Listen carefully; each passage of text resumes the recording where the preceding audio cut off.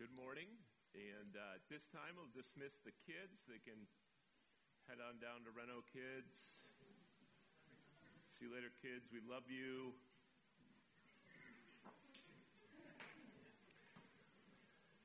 Well, we are continuing along in our series through Matthew, and this morning we find ourselves at the beginning of Matthew 16. So if you have your Bibles with you, turn with me to Matthew 16. We're going to be looking at verses 1 through 12. If you don't have a Bible with you this morning or don't have one in your house, before you leave this place, maybe even now, head to the back, grab one, keep it. We want you to have a copy of God's Word.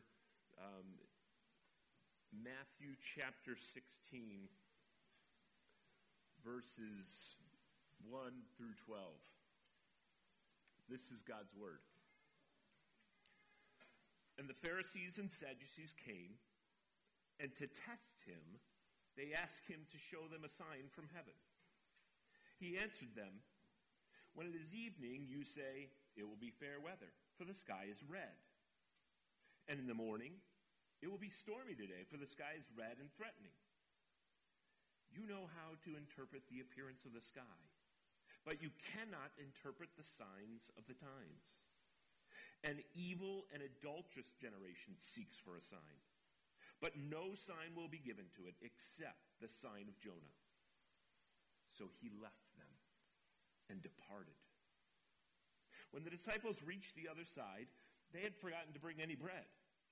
Jesus said to them, "Watch and beware of the leaven of the Pharisees and the Sadducees." And they began discussing among themselves, saying, "We brought no bread." But Jesus, aware of this, said, "Oh, you of little faith, why are you discussing among yourselves the fact that you have no bread? Do you not yet perceive? Do you not remember the 5 loaves for the 5,000 and how many baskets you gathered? Or the 7 loaves for the 4,000 and how many baskets you gathered? How is it that you fail to understand that I did not speak about bread? Beware of the leaven of the Pharisees and Sadducees." Then they understood that he did not tell them to beware of the leaven of bread, but of the teaching of the Pharisees and Sadducees. Would you pray with me? Father, we come to you and we ask that by your Spirit you would work now in our hearts. Open our eyes, our minds, our hearts, that we might see Jesus clearly.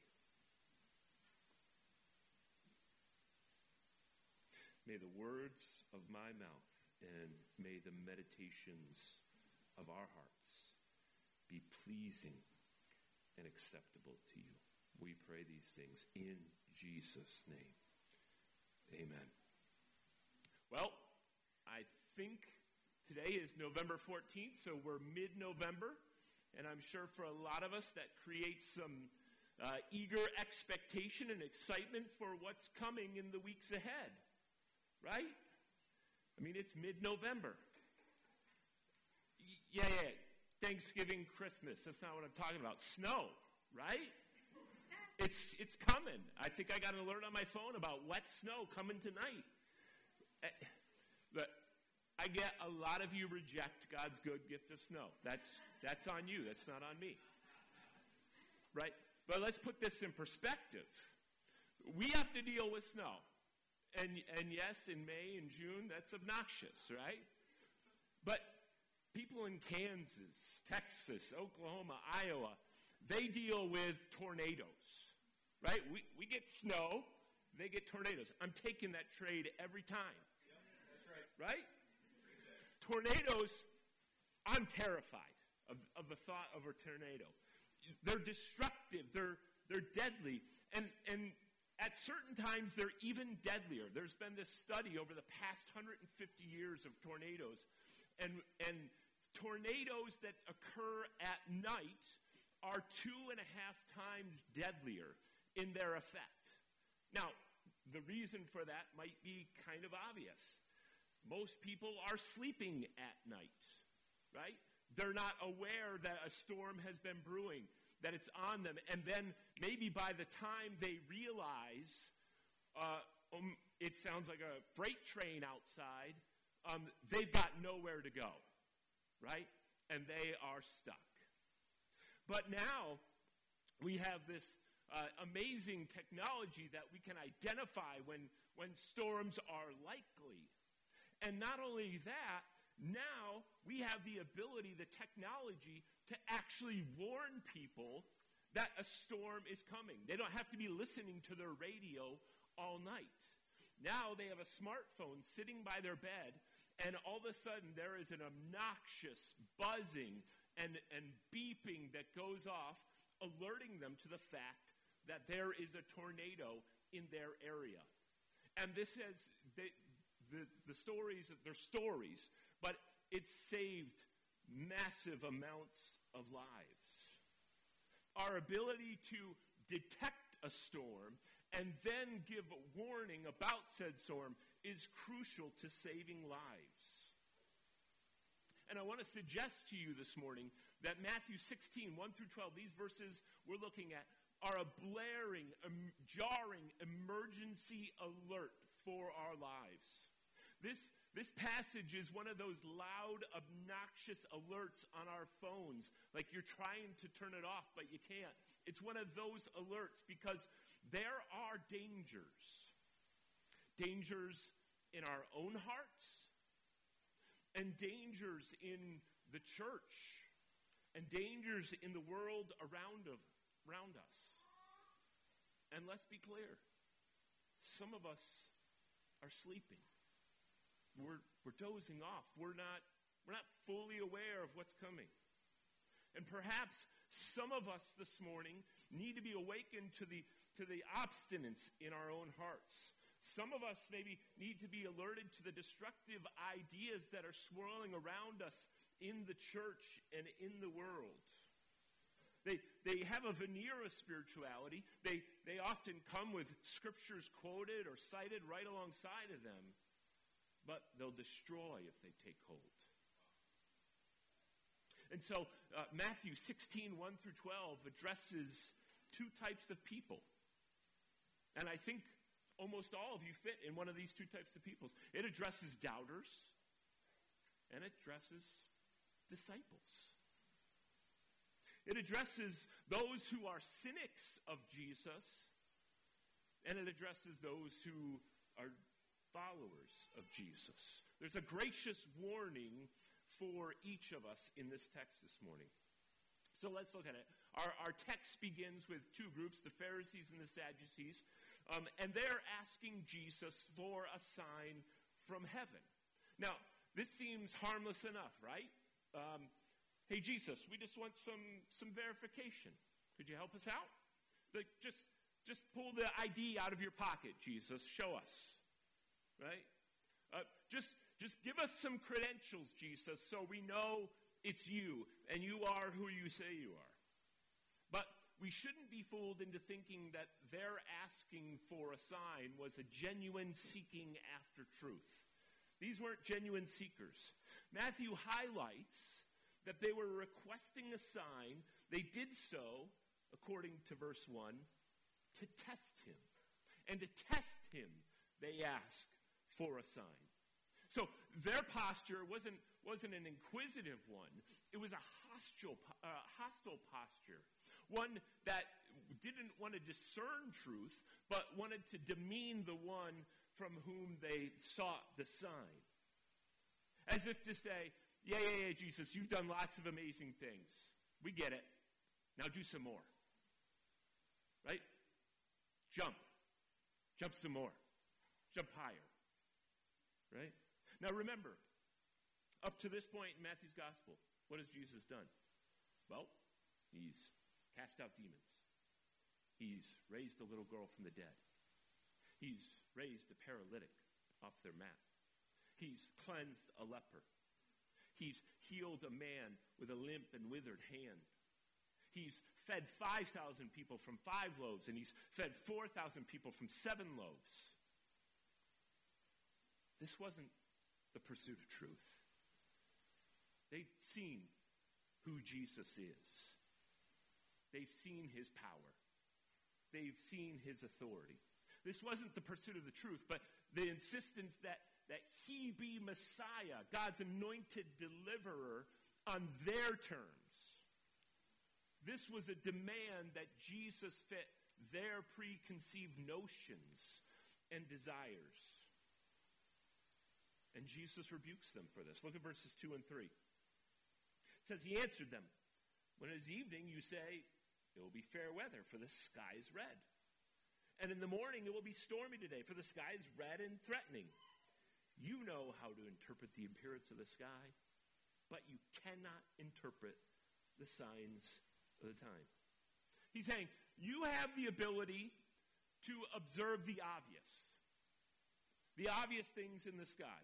I remember my grandfather used to say this to me. He lived by the shore in New Jersey, and he would always say, red at night, sailor's delight. Red in the morning, sailor's warning, right? Same thing Jesus is saying here.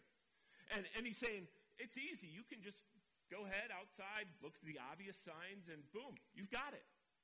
You've got it figured out. The problem was their ability to observe obvious things like the color of the sky didn't transfer to a similar ability to observe the signs of the times. Now, don't get tripped up on that phrase, because that phrase has kind of been co-opted around a lot of crazy ideas. Signs of the times, we tend to think of that like the guy has his end times chart that goes around the room, right? And he's charting out all the things, the signs of the times. But that's obviously not what it means here, right? What Jesus is meaning by that phrase is a decisive moment in God's plan. And that is the arrival of the kingdom in the person of Jesus. They can't see it. It's as if they have blinders on. They can see the red in the sky, but they can't see the just as obvious revelation of God in the person of Jesus. They can't see it. They won't see it. They refuse to see it. And Jesus goes one step further in verse 4. He says, an evil and an adulterous generation seeks for a sign. An evil and adulterous generation seeks for a sign. Now, please don't misunderstand Jesus. This might sound like Jesus is saying, you know what, everybody? Let's go blind faith. Doesn't matter what the facts are, just blind faith. Believe in me. That's not what Jesus is saying. He's not saying, believe in the absence of reason. Nor is he saying, believe in the face of reason to the contrary. This evil and adulterous generation seeks for a sign. He's referring to those who keep seeking for signs in the midst of a sea of signs. It's like floating in the middle of the ocean and going, I wish we'd see some water. Nope, it's all around you. It's obvious. Only an evil and adulterous generation keeps seeking for signs in the midst of something so obvious. He's talking about a cynical skepticism that refuses to acknowledge Jesus in order to avoid the implications of God's revelation through him. These scribes and these Pharisees had clearly rejected clear signs about Jesus. The miracle of the feeding, what was that intended to convey? It was meant to bring their minds back to Exodus, when God had led the people out and he fed them, and God identified himself as their rescuer, as their redeemer, as their savior. It's obvious what Jesus is saying in the feedings. I'm your rescuer, I'm your redeemer, I'm your savior. The miracle of the healings in the previous chapter, the one Mike and Jeremy preached last week, demonstrated that the kingdom of God had come in the person of Jesus, right? The crippled were healed, the blind, the mute. And we're told that the Gentiles, if you look back at chapter 15, verse 30, verse 31, the conclusion is, after they saw all these things, they glorified the God of Israel. They were looking at the signs. Oh, sky's red. It's obvious. They glorified the God of Israel because of the person of Jesus. Sign of the time observed. The Gentiles got it. Jesus continues back in 16 verse 4 about this evil and adulterous generation. But no sign will be given to it except the sign of Jonah. Now, most of you know who Jesus is referring to here. The Old Testament prophet Jonah, right? God told Jonah, hey, Jonah, you're going to go preach to the city of Nineveh. Yeah, they're really bad, but you're going to go preach to them and tell them to repent. And Jonah's like, no. And then Jonah gets on a boat, goes the opposite direction. What happens? He ends up in the water. He ends up being swallowed by a massive fish. And he spends 3 days in the watery tomb of that fish until the Lord is gracious and the fish vomits him out. So what's the story of Jonah? What is Jesus referring to here? God's man dying, buried for 3 days, and rising again. No sign will be given to this generation except the sign of Jonah. Jesus says, saying, my death, my burial, my resurrection, my life, it's the only sign you're getting. It's what you got. But I think there's something more to the sign of Jonah here. There's a message to these cynics, to these skeptics. The thing about it, Jonah's ministry was not to Israel. Why was it not to Israel? Because Israel refused to return to covenant faithfulness. So what did God do? He took his show on the road. He took his mercy elsewhere. You've rejected me. I'm going to reject you. It's no accident then that we read in verse 4. It's not a small detail. Look at verse 4 with me. So he left them and departed. Jesus left them and departed. Jesus is turning his back on judgment for these cynics, on these cynics. There might be some of you here this morning who refuse to acknowledge the lordship of Jesus Christ. What I want you to be clear about is that your refusal to acknowledge Jesus, to honor Jesus, to trust in Jesus, does not in any way negate his power. Your refusal to worship him does not negate his authority, does not stop his blessings. He will simply take his mercy elsewhere. This is what we've been seeing in the last chapter in Matthew 15, right? The Canaanite woman. She comes to Jesus and she receives his mercy and blessing. Jesus feeds the Gentiles. Those who reject Jesus will be rejected by him. He will take his blessings with him. Friend, if that's you today, this is a warning. Beware. If Jesus came from heaven, walked among us, was crucified, dead, buried, and raised again on the third day, friend, you don't need any further signs today. You may have questions. That's okay. I've got questions. But the resurrection ends discussion. The resurrection is God's vindication of the life and teaching of Jesus. The resurrection is God's vindication of Jesus' message that, hey, I am the way, the truth, and the life. No one comes to the Father except through me. The resurrection is God's certification of Jesus' message that he came not to be served, but to serve and to give his life as a ransom for many. That is, to free from slavery those who are bound. The resurrection is God's certification and validation of that message, that is indeed what happened. And many of us want God to be God on our terms. It's kind of the inclination of our natural hearts. We want God to be God on our terms. We might say, though we wouldn't admit it explicitly, God, I'll believe in you if you conform to my expectations. Here's what I think you should be doing in the world. Here's how I think you should be handling this situation. Will you be the kind of God I expect you to be? I want you to be? We might say, when the church conforms to my views and expectations of what the church should say and how the church should posture itself in the world, then I will join.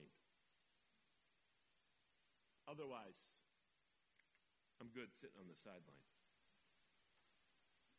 Some of you've been hurt and you hold that against God. Why did he allow that to happen?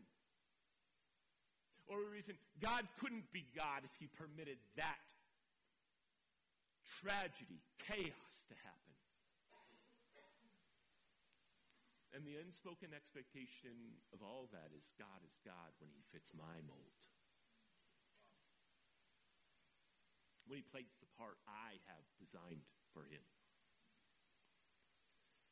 Friend, Jesus will not be handled or managed by us. He's God on his terms, not ours. Right? He's not a little G.I. Joe action figure where we manipulate the arms and the legs and the head, and he moves just where we want him. You can choose to reject him, but that doesn't change who he is. He is still God in flesh, and he will continue to show mercy, but elsewhere. Friend, beware of rejecting the obvious revelation of God in Christ Jesus, demanding he be God on your terms. Don't cut yourself off from God's mercy and blessing by demanding God be God on your terms. Today, if you hear his voice, if you see his beauty, if you recognize his death, burial, and resurrection, do not harden your hearts and reject Jesus. But rejecting Jesus isn't the only danger that we see in this passage. There's another warning here. Let's look at that. So, Jesus moves on from these cynics, and he departs, and he ends up with with his disciples on the other side of the lake. And verse 5 informs us of the situation they find themselves in. It says the disciples had forgotten to bring any bread. So that's just kind of what happened. They are in a boat. They're on the lake. The disciples have forgotten to bring bread. And Jesus' next words are this. Look at verse 6. Jesus said to them, "Watch and beware of the leaven of the Pharisees and Sadducees." He's saying, watch out. Be on the lookout. Be vigilant. Don't let your guard down. And what he wants them to be on their guard for is the leaven of the Pharisees and the Sadducees. Now, for those of us who just go to Wegmans and get our bread, like me, and have no clue what leaven is, right? Leaven is that stuff that makes the dough rise, right? It's yeast. You put just the slightest pinch in, and you mix it all in with the flour, the dough, and you don't even know it's in there, but it has this pervasive effect. It mixes in so that you can't even see it, but it affects the whole thing. It changes it entirely. Now, when the disciples heard this warning, beware of the leaven of the Pharisees and Sadducees, they're connecting this to the fact that, hey, we forgot bread. We didn't pack the picnic basket, right? And so they think he's warning them about something with bread with the leaven and Pharisees because their picnic basket is empty. That's what we read in verse 7. Look at verse 7. And they began discussing among themselves, saying, we brought no bread. And so what they think is Jesus saying, hey, knuckleheads, you forgot bread, but here's what we're not going to do to remedy that problem. We're not going to buy bread from the Pharisees and Sadducees because their kind of bread, it'll defile us. That's the train of thought the disciples are going through here. So he's saying, don't buy it from Tops, buy it from Wegmans, guys. Right? That's what they think he's saying. But that's not at all what Jesus is talking about. He can't even believe they think that's what he's talking about. And he can't believe they think he's worried about a bread shortage. Verses 8 and 9. But Jesus, aware of this, said, oh, you of little faith, why are you discussing among yourselves the fact that you have no bread? Do you not yet perceive?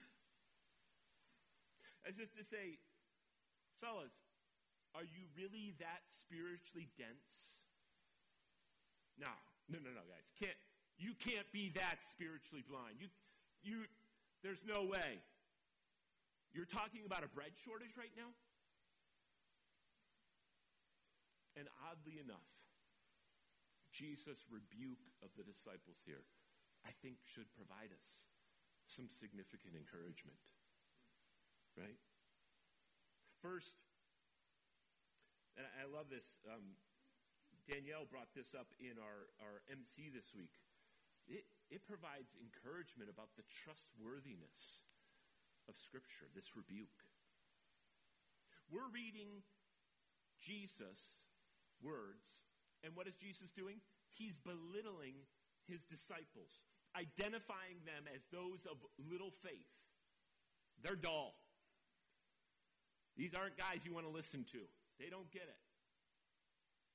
But is this the mark of a story that would be made up, that would be concocted by a church leader trying to gain a following if he was just fabricating a story, making up stories about Jesus to try to get people on his team to follow him? Hey, let me tell you about the one where I was really dumb, guys.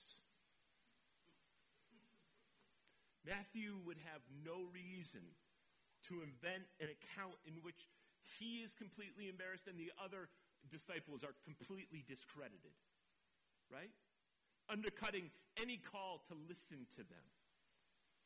The only explanation for the inclusion of such a story into the gospel accounts is their authenticity, their historicity. But I think it also provides encouragement, not just on the trustworthiness of Scripture, but about the faithfulness of our Savior. Right? The disciples' response to Jesus, that should maybe supply some hope for maybe some of you who are like me. Slow. Dull.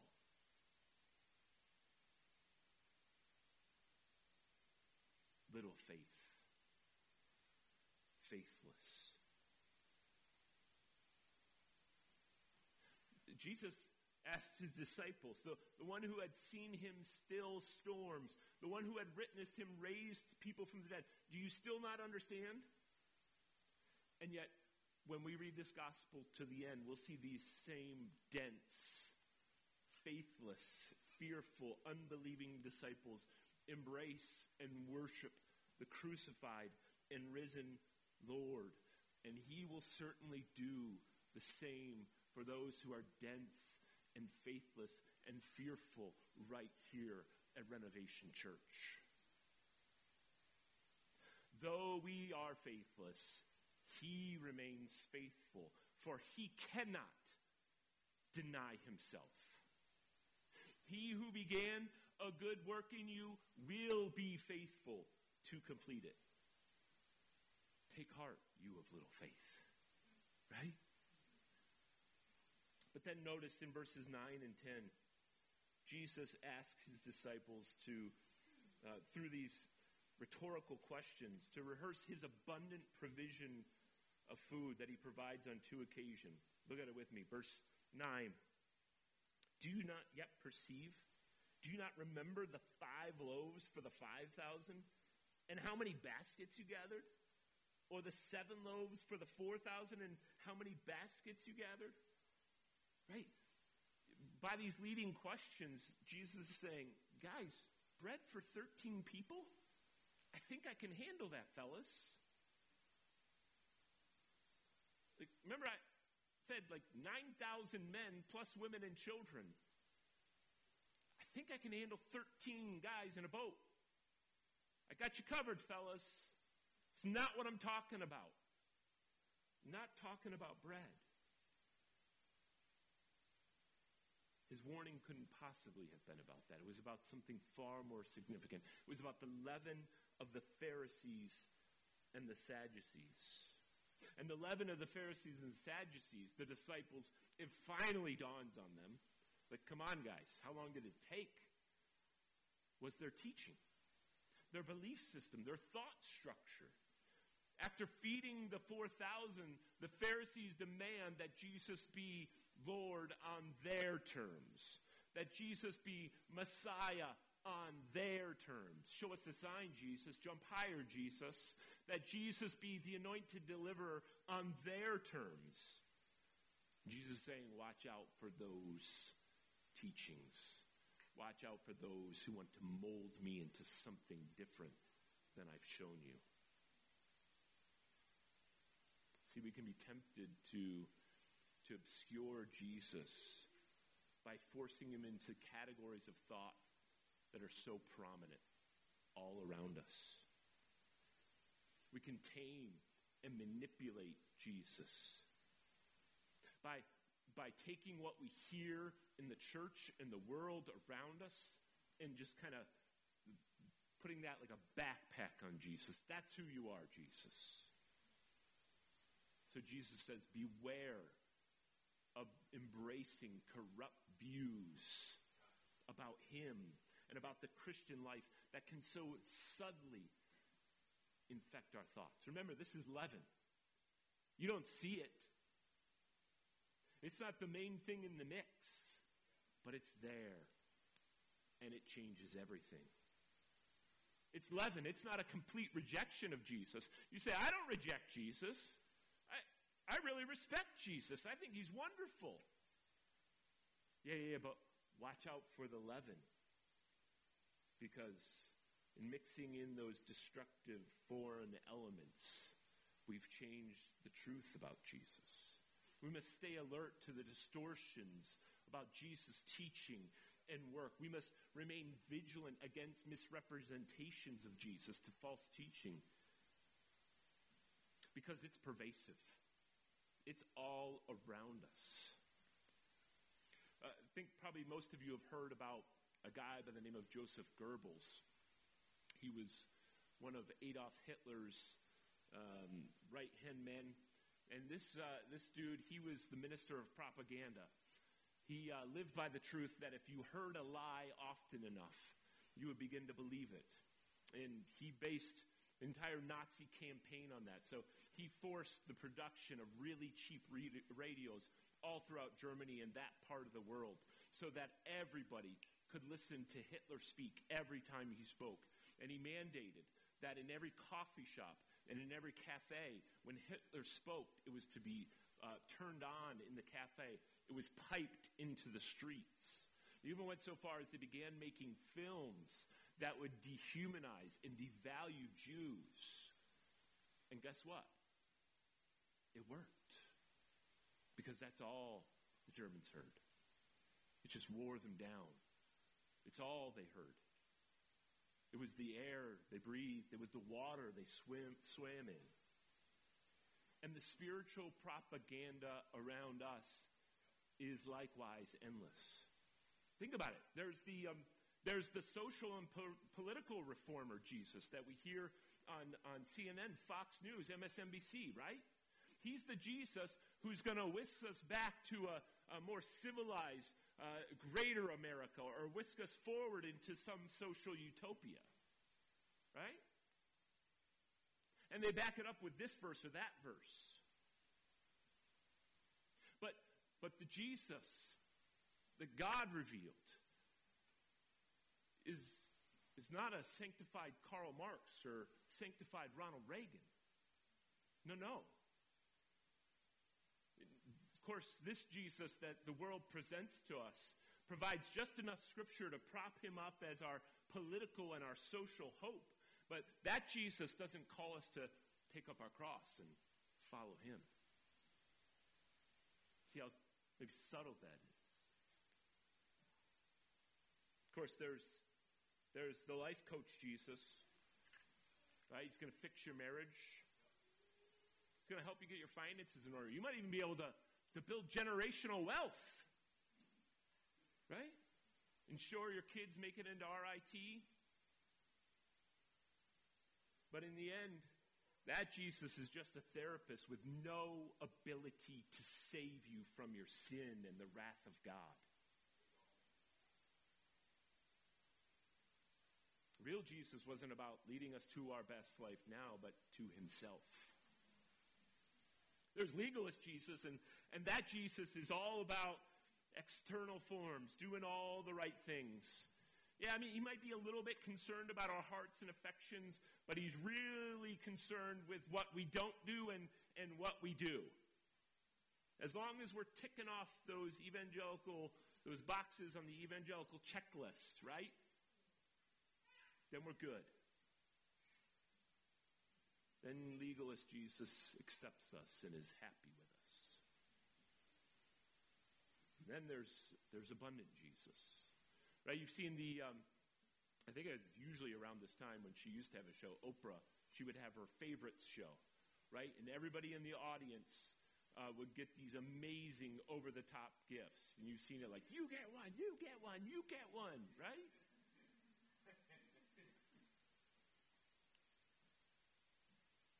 But friend, sometimes we think of Jesus that way. You get one, you get one, you get one. All the blessings. All the wonderful things in life. None of the hardship. None of the pain. We need to stay alert to distortions of Jesus, to false teaching that cannot satisfy. Because we are constantly surrounded and bombarded by this propaganda, by this messaging. And our failure to drink deeply from the Scripture, we will embrace this. We'll mix in that little leaven into the Jesus we serve. So what do? We can be on our guard. We can be vigilant against these distortions by beholding Jesus in his word, attending to sound doctrine. This might sound really simple, really trite, but it couldn't be more crucial. Make gathering to hear the preached word in the midst of the people of God with whom you've covenanted together a priority for you and your family. I get it, you've had a really tiring week. But guess what else you've had all week? You've had legalist Jesus hanging around. You've had abundance Jesus calling you. You've had political, social reformer Jesus tossed at you. And you need to hear the crucified, risen, and exalted Jesus held up for you and proclaimed. It's not trivial. We need to feed our souls that way. And I'm going to toss this one out, and this might sound odd to some of us. We need to look to the historic confessions, because they're not caught up with how can we be relevant right now. We've been talking about the importance of this with the membership here, about how crucial these rugged statements are so that we don't veer off into an unclear faith or an absolutely distorted faith swept away by the winds of doctrine. And this is no less true in our thinking and worshiping about Jesus. Andrew Fuller said, "The person of Christ is the foundation stone on which the church is built. An error, therefore, on this subject affects the whole of our preaching and a whole of our religion. Jesus is the only begotten Son. Jesus is our prophet, priest, and king. Jesus is the head and the Savior of the church. Jesus is the heir of all things. Jesus is the coming judge of the world. Jesus is one with the Father, equal in beauty and dignity and glory and power. Beware of denying or distorting Jesus. Beware of denying Jesus, lest you fall under judgment. Beware of distorting Jesus, lest you miss the one who truly satisfies your every need. Would you pray with me?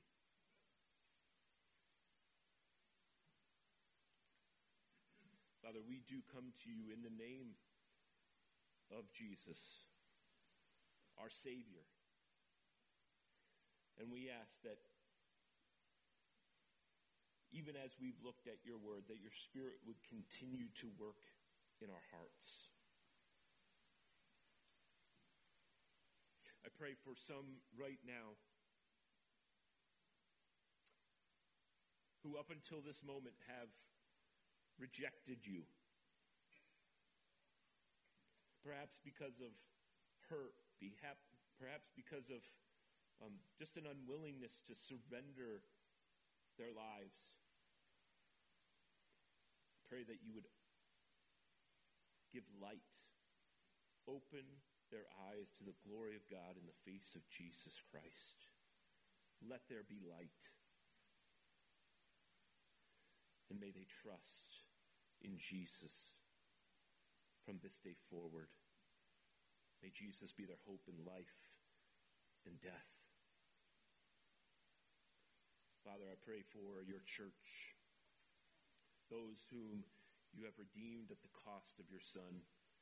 Pray that you would hold us fast in the midst of a culture that just throws so many things at us, has so many distorted messages, and not just wrong messages, but ways of twisting your goodness, ways of denying and distorting your salvation. May we be people of your word, and may you use your Spirit in the midst of your people, that you would encourage us and strengthen us to mature faith, that we would stand firm in our faith, that we would not be deceived. So now guard us and guide us.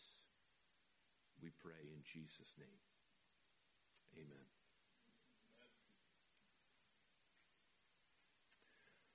Well, we're going to,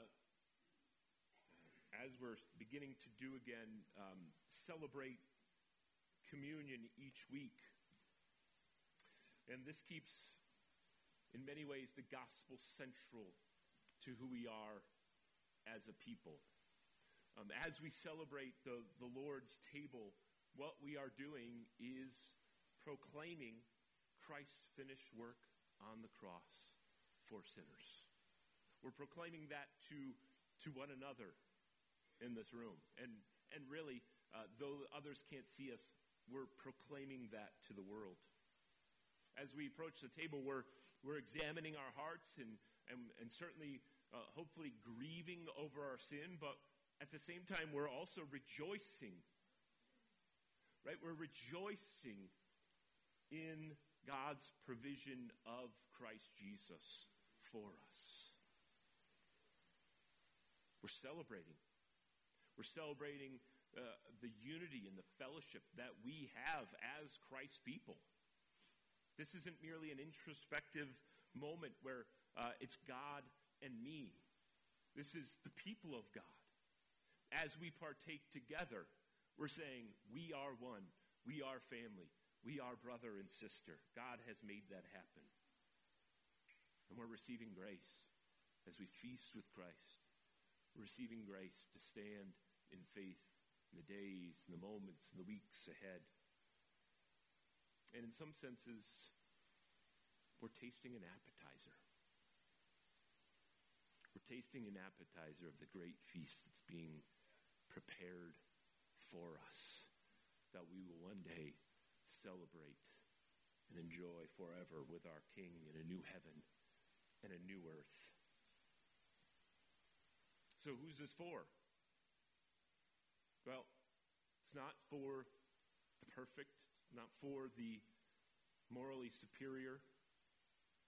It's not for those of you who have had a